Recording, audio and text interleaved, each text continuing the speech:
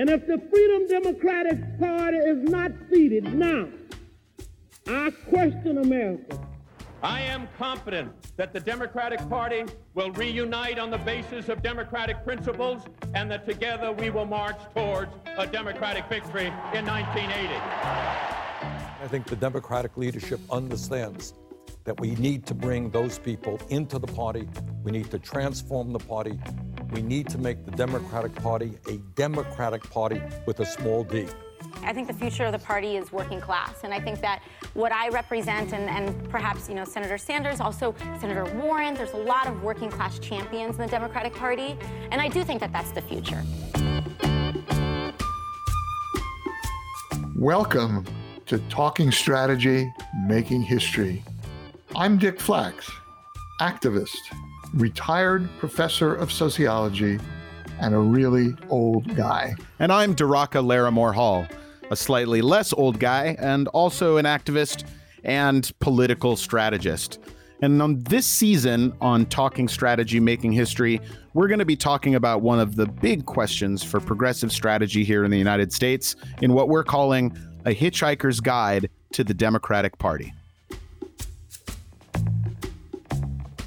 So the socialist organization in the United States that has historically thought about these things, engaged in these questions in a way that tried to recognize the reality of American politics and the reality of electoral politics is the Democratic Socialists of America. And DSA, which has exploded in size in recent years as the Bernie Sanders campaign's impact is felt in American politics, they've been wrestling with what was their historical perspective on American politics, which was a realignment strategy, as we've discussed, which was one that saw socialists as being part of a broader coalitional effort to move the Democratic Party in a social democratic direction. It sounds like from talking to our friend David Duhalde, who was an employee and leader in DSA, and then also in Our Revolution, the group that came out of the Bernie Sanders campaign, that there'd been sort of simmering debate and discontent about the role of socialists in the Democratic Party or the role of socialists in politics in the organization for a while. And David does a really good job of taking us through that history here. Hi, David. Welcome to the podcast. Thank you for having me. I'm very excited to be here and talking to you, an old friend, and meeting Dick for the first time, which is an honor. So this podcast is very specifically about progressive and left strategy around the Democratic Party. And part of that really for us is about demystifying the party itself and helping progressives and socialists and frankly liberals get real power within it and use the Democratic Party to make change. And you've been involved in the leadership of two very, key organizations that have both historically and very recently approached this question. You were the youth section organizer and a longtime activist, rank and file activist in the Democratic Socialists of America, and then more recently, a political director, I believe, for Our Revolution. Yeah, and I think more importantly for this, I was the deputy director of the Democratic Socialists of America before becoming the political director of Our Revolution. I was a key part of DSA's electoral rebirth at that. Let's just jump right in. That's the first thing that we'd really love to hear about is the explosion in membership of DSA. What kind of changes in DSA's perspective and activity in electoral politics came, around the time of the big boom? DSA is famous for people who are, sophisticated politically, of being a tie to a realignment strategy that we'll define later on. But that had kind of already gone to the wayside years before the boom. So DSA, when I became staff, had already begun, largely not focused on internal Democratic Party work, and essentially viewed itself as, trying to elect good progressives. It didn't necessarily feel the need to endorse every president who is running on the Democratic ticket, which is kind of a big deal that DSA didn't endorse Joe Biden, but DSA didn't endorse Barack Obama in his second term, nor did it endorse Hillary Clinton in 2016. So there are already some things that are kind of in play leading up to the explosion of members. But what is key, going into this when I rejoined staff as the deputy director in 2016 was you already saw how Bernie Sanders really changed the dynamics of running as an open democratic socialist. So the anecdote I always give is, DSA went from having our money returned, which is the example when I was the youth section organizer, as Daraka pointed out. When I was staff then, DSA formed a federal political action committee to raise money around Bernie Sanders, but it also gave a donation to now current Connecticut Governor Ned Lamont when he was running for Senate against Joe Lieberman, and Ned Lamont sent the money back after the New York Post wrote an unfair article, or actually very accurate but unfair article that I'm sure the Lieberman campaign planted. To the point, so we went from having our money returned to people asking for our endorsement, and we were kind of totally caught off guard because we had just been giving out the endorsement to whom we felt like it and didn't really have to create a process. So what happened at first, and then I think the explosion of membership, comes into this, is when I was staff especially, I got assigned to dealing with these national endorsement questions. DSA was more openly willing to endorse non-Democrats, although it had already done that already historically in San Francisco, near where you guys are from, had endorsed Greens when there were chance for non-majority party, and also just really emphasizing that we wanted people to be Democratic Socialists, get the endorsement, though that was partly done have a way to limit actually who was requesting endorsements. It was a political question, but it was also a pragmatic question. A capacity question. A capacity question, yeah. But what really changed ultimately was the volunteer capacity. When we supported Bernie Sanders in 2006 for his Senate run, which was a really impressive work given the size of DSA at the time, which was probably 4,000 or 5,000 people.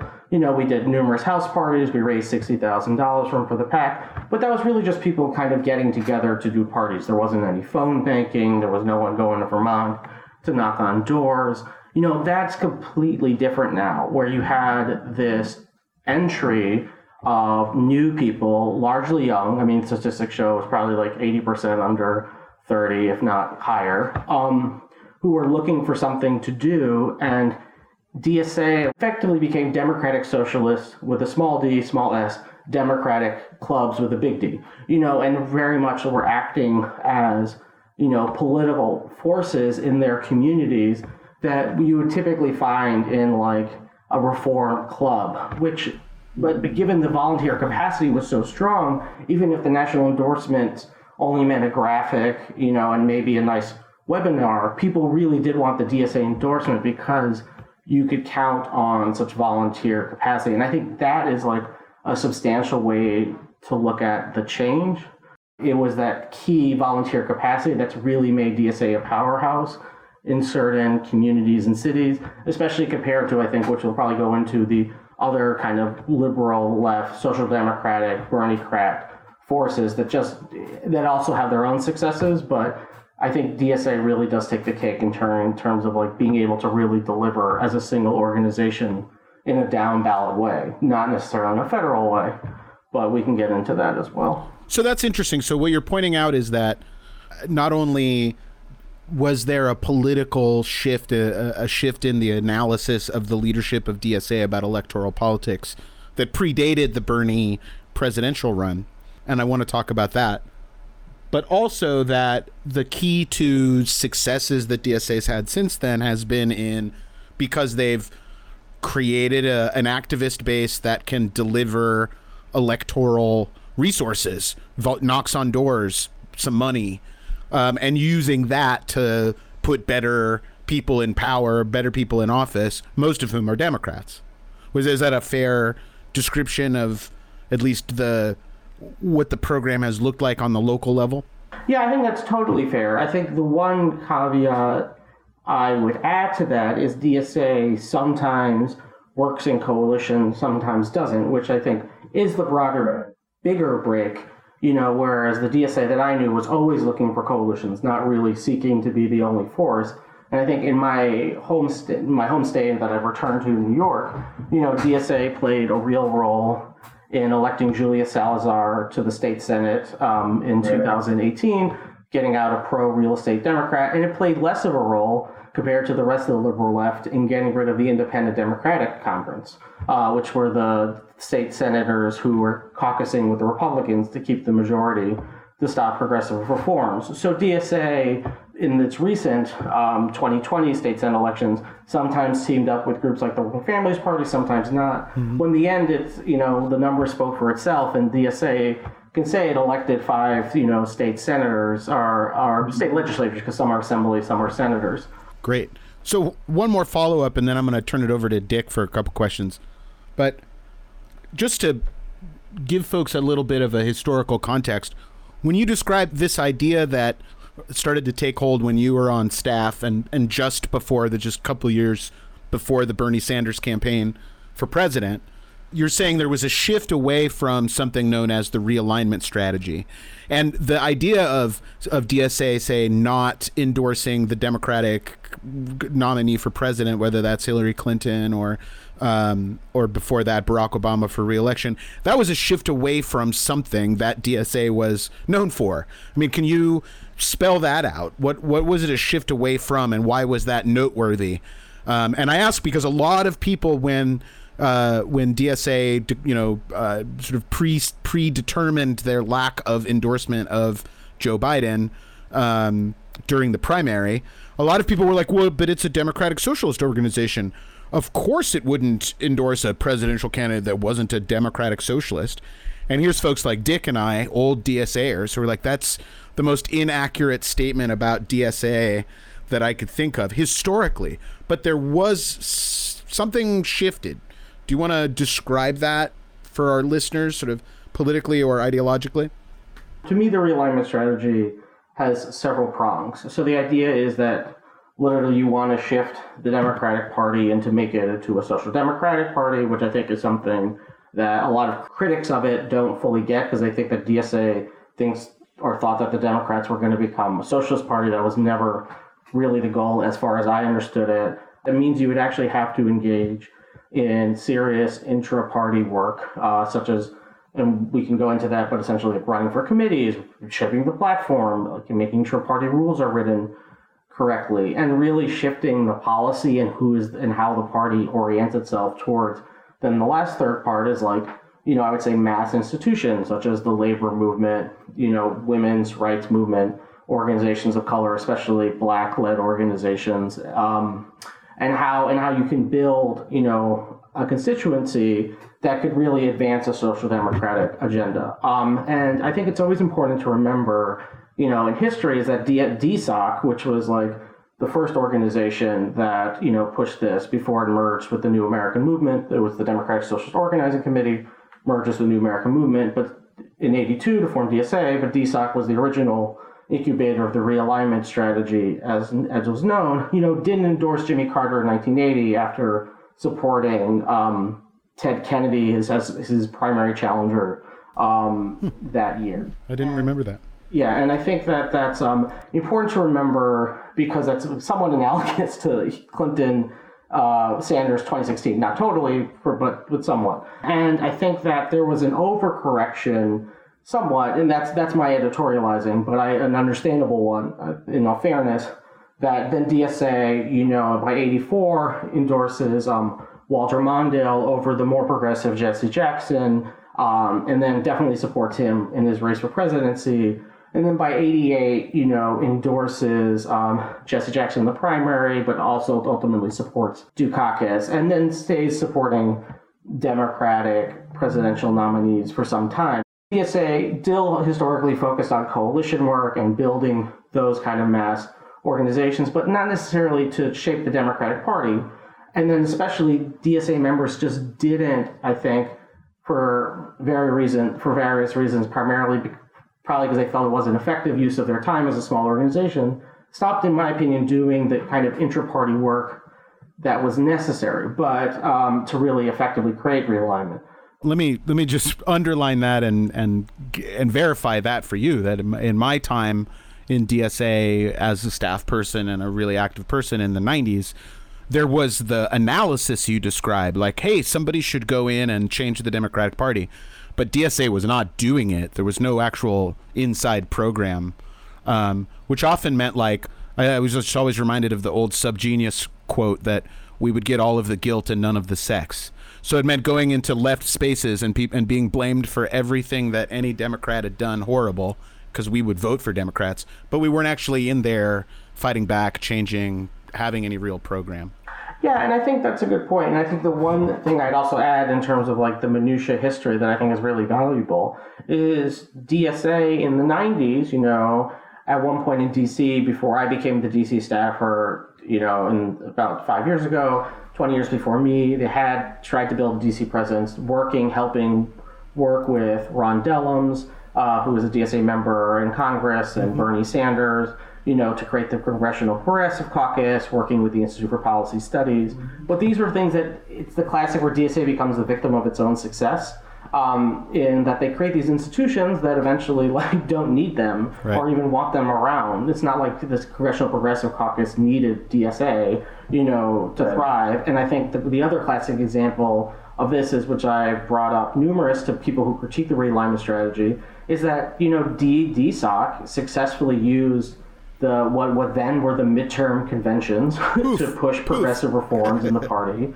and then the Democratic leadership got rid of these midterm conventions. So I think those are like things that I think are such critical parts of history that you can't judge DSA and realignment without really acknowledging that. Right. If it hadn't been working, there wouldn't have been so many attacks on it, you know, to make it underwhelming. And then overall, though, I think that what realignment couldn't account for, which I think is very important and actually does influence also why so many people are attracted to socialism today, is that neoliberalism really was a dominant trend after the fall of the Soviet Union. And what happened in the Democratic Party of the United States is similarly happened to social democratic and socialist parties around Europe, and there was a move towards accepting neoliberalism, and that's not there's nothing DSA could have done, I think, even under more favorable conditions to stop that. My memories go back to Mike Harrington as one of the main architects of this realignment strategy. And I always felt that he didn't really have as you were alluding to, a concrete plan for actually changing the Democratic Party. So Mike Harrington's idea of realignment, I think, might be traced back to the 60s and before. The idea was to change the Democratic Party by driving the Dixiecrats out, by creating a party that was more ideologically coherent around the New Deal and its legacy. And I think he believed that the labor movement, the actual trade union leadership, would take a national lead in remaking the party, which I don't think ever came to fruition, although he probably felt that because there were, at least on a state level in, say, New York or Michigan or California, Wisconsin, state levels activity that really was very powerful in changing the party in those particular states. I'm talking about in the post-World War II period, but even in New York before that. But I always felt Mike didn't have any idea really how to implement realignment in the actual conditions of the 70s and 80s. The Kennedy case that you mentioned, my wife Mickey was recruited to be a Kennedy delegate by her DSA commissar, as we used to call him. His name was Harold Meyerson. And there was a DSA caucus at the Democratic Convention of 1980, which to me highlighted the problem at the time, which was there were about 60 delegates out of thousands who were DSA members, and they met. And it was a cover, there was a good deal of press coverage, but the press was entirely European. There wasn't a single American media covering this caucus. And so I didn't quite understand where Mike thought things would go because he was so dependent on the AFL-CIO or the CIO type leaders, as well as other social movement personalities and leaders, in thinking that was where the coalition could come from. I'm just giving a little more historical filler, but now I think we're going to try in this podcast to put some more very contemporary meaning around the idea of realignment, meaning a struggle within the party to make it a people's party, a democratic small d party, as you said before, a party that really can be, in European terms, seen as more social democratic. Can that happen? Not without a lot of work. That's what we think. So I'm wondering what you think is going on now that not only DSA, but Our Revolution, which you've been a key staff member of, is there that kind of strategic thinking beyond the idea of primarying these established more corporate-oriented Democrats, which itself is a strategy, but it can't be the only path, right? Is that right?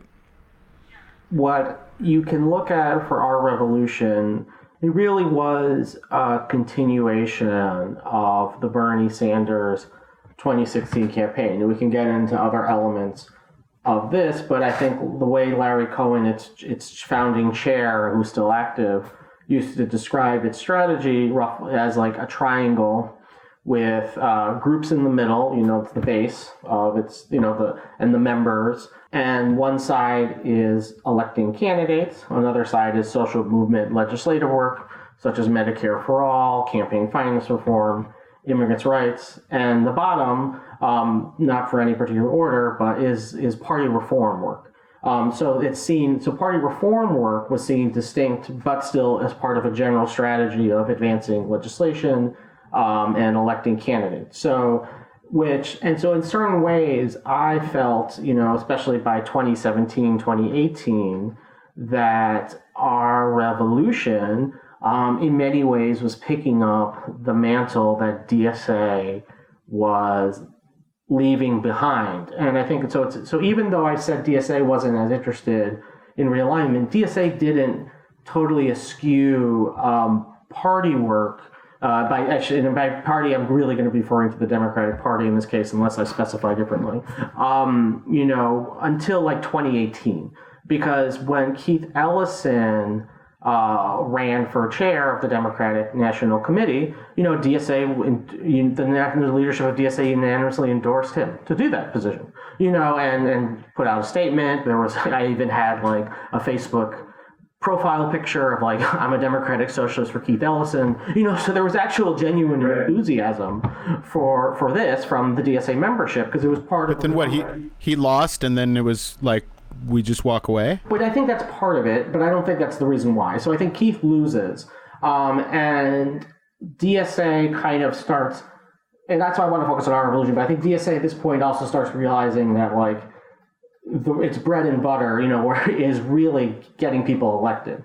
With Our Revolution picking up this mantle and doing what was described as Dem Enter, because there was the Dem Exit for all these people saying they're going to leave the Democratic Party if Bernie doesn't. But there were actually lots of people, probably more people, who were like, wow, I want to get involved in the Democratic Party now that Bernie's engaged me. And there was a genuine sense of getting people excited about doing Democratic Party reform work. And I think with DeRocca, when I spoke to him a year ago, he said something that I never forgot. And I think it's really important to also distinguish what were the motivators. Whereas if you looked at the Democracy for America folks who came out of the Howard Dean campaign, when they discussed party reform work, they're like, the Democratic Party is good, we want to make it even better. Whereas the Our Revolution folks looked at the Democratic Party as bad, it's stopping our nominee, therefore we want to change it. And DSA kind of had the majority of DSA by that point was like, the Democratic Party is bad, so we don't care what happens to it. So then you have this organized effort, and I'm using that term very specifically, where there was so much energy coming from the Bernie-crats, and Our Revolution, in my opinion, just never staffed it adequately. Ended up folks, so there was never a full-time staffer outside of, I think, sometime in 2016 dedicated to just knowing what was happening with these different party reform efforts.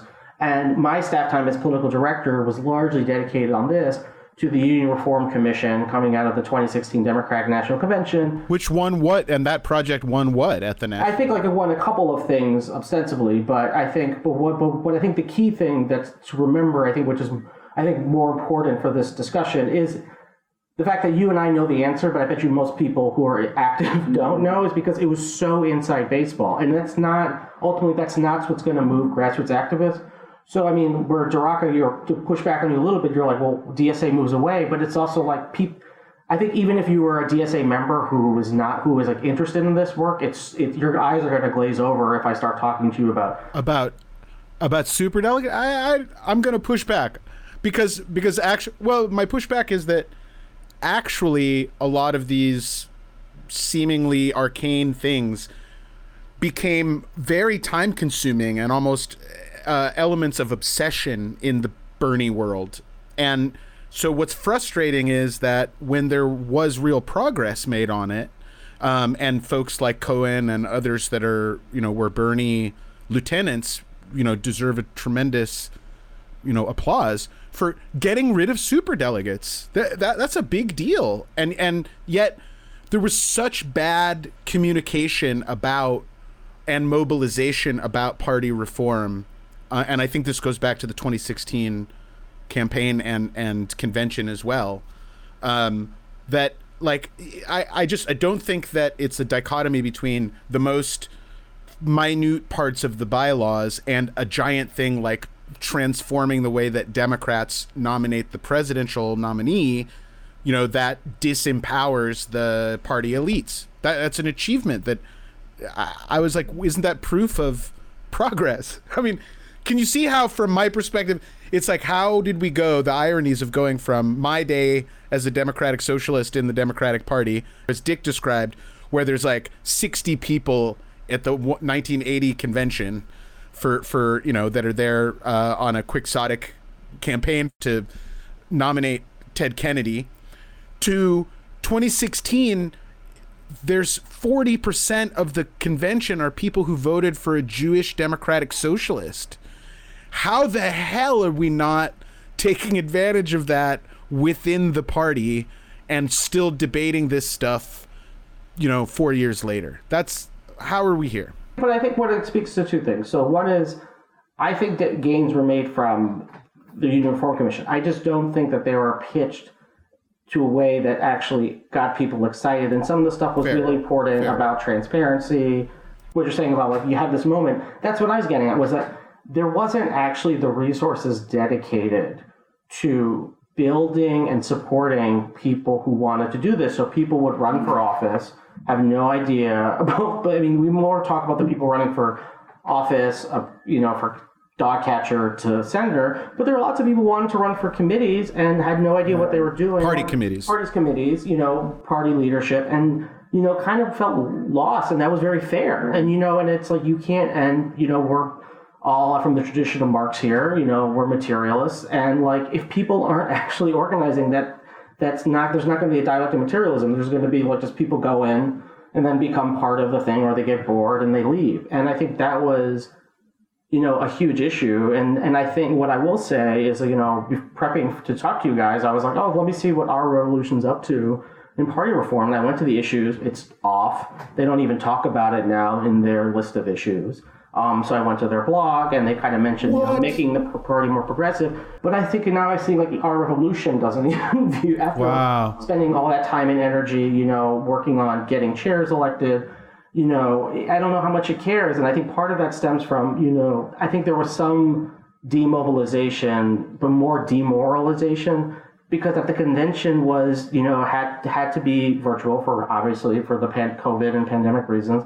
And you couldn't get the kind of energy of getting the Bernie delegates together, and that is really important. That was really important for 2016, of like building energy between DSA, our revolution, and all these other Bernie delegate networks. You just can't get that doing it virtually. It's just not the same feeling. This is the point I would love to get across to people, and because it inspires me at times. Here is a party that at its base is very reflective of the social movements of our era, in terms of the people who are active in the party or who support the party, and candidates within the party. But that social movement, small d democratic base isn't empowered in shaping the behavior of the party in power. And so maybe in the next period, if we happen to have more power nationally as a party, that kind of thinking will be able to be articulated better. And I always come back to things like the fact that here in California, we have a supermajority of Democrats in the legislature, Democratic governor, many people in office who articulate a reasonably or quite progressive perspective. And yet the legislature is constantly adopting very diluted measures to help people even in deep crisis. And that's because of the power of the corporate lobbies to a very great extent, but that's not the only factor, but it's one of the key ones. So that's where I think Daraka and I are kind of pushing toward a vision of the future. If people can work within the Democratic Party, what's their aim and what can guide them? It may revolve around the very question of how does the party relate to corporate power, and it's always been a question on the side. And when Clinton was president, the party reversed course and decided alliance with the corporate elite was where it's at. I'm simplifying, but not too much. I mean, I think there's two different streams to look at what you just asked. So I think one is the party itself. And so that's like not only the state committees I keep harping on, the state parties or the Democratic National Committee, but also the extra party organization. So that's, at the grass tops, that's like the Democratic Governors Association, the Democratic Congressional Committee, these like $1 million organizations that are dedicated to, supporting candidates, incumbents, primaries, down to, the machine, whether it's ideological or not, whether it's the DSA Electoral Working Group or just a patronage, Tammany Hall. And I think that's very key, because what I argue is that there's too much discussion of the party, at its most like unsophisticated level, at pretending it's a unitary organization, which I think the listeners here on YouTube would know it's not. It's a patchwork of different organizations, but also that's critical too, because you can shape, by building sometimes alternatives, or working within those, advancing something that's more responsive. Absolutely. So thanks a lot, David Duhalde. Thanks, Dick Flax. Thanks, Daraka. You'll be able to hear all of this on our Patreon. That's patreon.com/TSMH. All right. Thanks, everyone.